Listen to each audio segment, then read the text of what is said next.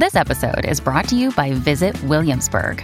In Williamsburg, Virginia, there's never too much of a good thing. Whether you're a foodie, a golfer, a history buff, a shopaholic, an outdoor enthusiast, or a thrill seeker, you'll find what you came for here and more.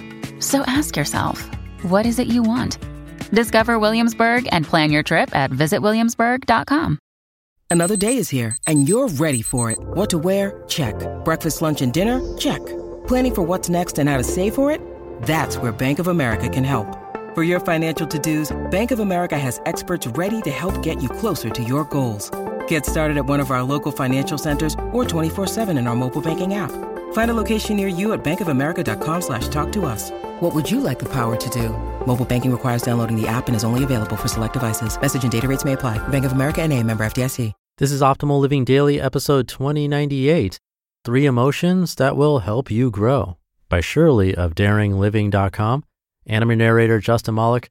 Welcome to Optimal Living Daily, OLD for short, old for shorter, where I narrate the best blogs I can get permission from, covering productivity, minimalism, happiness, personal development, and more. And now let's get right to today's post and start optimizing your life. 3 Emotions That Will Help You Grow, by Shirley of DaringLiving.com. If you're a doer like me, you're probably thinking, okay, feelings are great. Now give me practical tips so I can get work done. Am I right? Yes, I get it. Some of us were not raised to understand and express our emotions in a proper way. Growing up in an Asian household, we do not talk about feelings, so I can totally understand. Yet it's crucial to understand our emotions and learn how to manage them properly. In fact, learning about feelings is actually quite practical and useful because your feelings drive your actions, and your actions create the results you want in your life.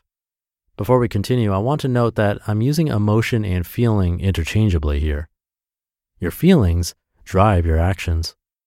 Action, inaction, they're the result of you feeling a certain way. If you feel scared, you will hide or avoid. If you feel sad, you will cry. If you feel motivated, you will do the work. Your feelings drive your actions. It's how we function. Even when you think you're taking actions while ignoring your feelings, you're actually feeling resistant. That's why it's so hard for you to move forward.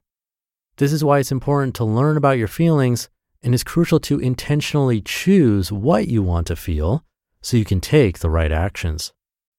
Embracing useful negative feelings. Positive feelings are great. Feelings such as excitement, motivation, happiness, relaxation. We have no problem feeling them.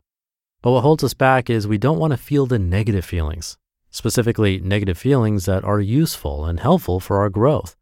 We don't want to feel frustrated or stressed or uncertain or scared. But often these are the very feelings we need to have as we're learning and growing. Some people call this growing pain. Emotions drive our actions. Understanding our feelings and emotions and how to process them can help you live an intentional life and have more self-awareness. Emotional wellness is important if you want to create your ideal life. Here are 3 emotions that will help you grow and how to practice them. 3 useful emotions that will help you grow. Feeling committed.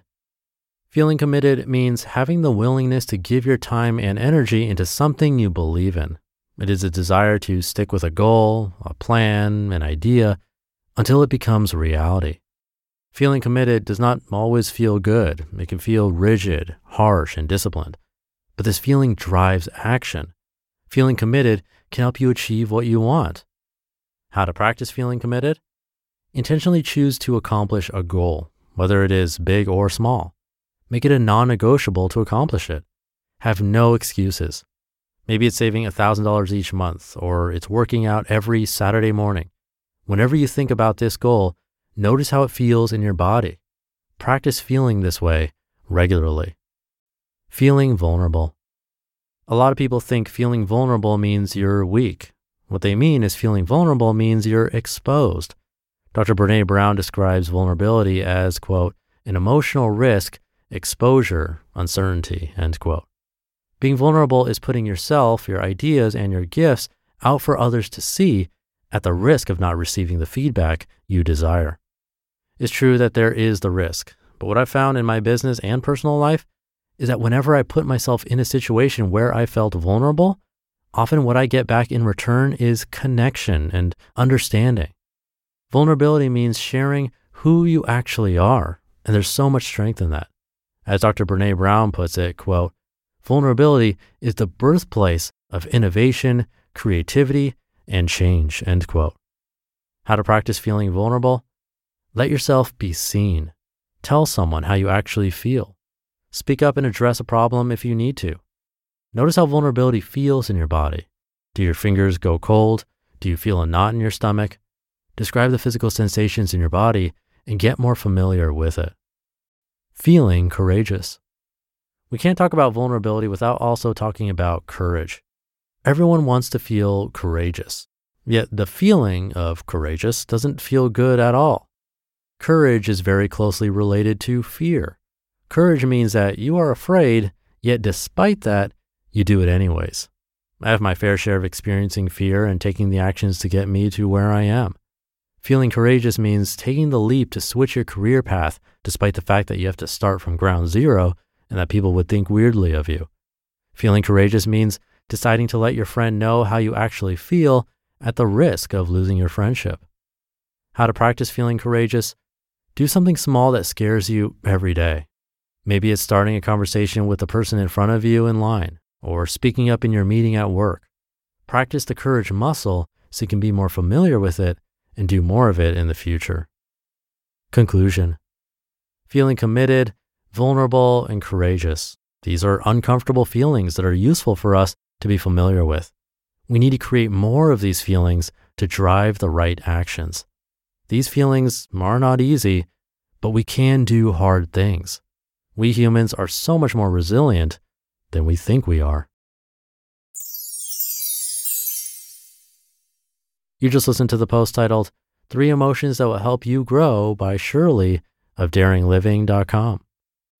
When you need mealtime inspiration, it's worth shopping Kroger, where you'll find over 30,000 mouth-watering choices that excite your inner foodie. And no matter what tasty choice you make, you'll enjoy our everyday low prices, plus extra ways to save, like digital coupons worth over $600 each week. You can also save up to $1 off per gallon at the pump with fuel points. More savings and more inspiring flavors make shopping Kroger worth it every time.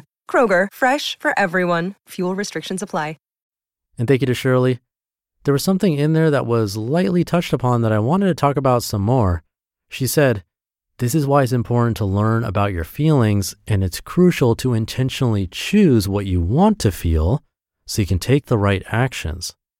Those words, choose what you want to feel, is something that I think we don't talk about enough. A typical scenario might be like, you're talking with a friend, then they say something like, I don't know, nice shoes. I don't know why I picked that, but let's go with it. So you hear those words and your brain processes it. Processes it. Oh yeah, that was right. Now maybe your brain, for whatever reason, does that with sarcasm in a negative way, like nice shoes. Okay, that's fine. Our brains are complex and you can't really blame yourself for that interpretation. It's simply a thought. Well then, that's where things get interesting. Typically that thought will now sit in your brain and choose to stay a while. And that's where it becomes your choice. And side note, we heard about this phenomenon recently in an episode from a brand new author to this show, Richard Patterson. You can check out episode 2091, that was exactly a week ago, for more on that. Anyway, the thought sticks, and now you're actively thinking about it, that your friend talked about your shoes in a sarcastic way. And then in reality, it is your choice because what you choose to think about is completely up to you. Then that thinking turns to feelings, which comes back to this point I was trying to make and that I think we don't talk about enough. That feeling really is a choice, as Shirley said. It's crucial to intentionally choose what you want to feel so you can take the right actions. So the first time that thought appears, maybe it's not your choice, but then to dwell on it, that is your choice. And then the feelings that arise from thinking about it that long, that's also your choice. Again, you can hear more about this and what you can do about it in episode 2091, so I won't go into more detail, but it definitely reminded me of that post. So with that, have a great rest of your day. think about what you truly want to think about and want to feel, and I'll see you back here for the Thursday show tomorrow, where your optimal life awaits.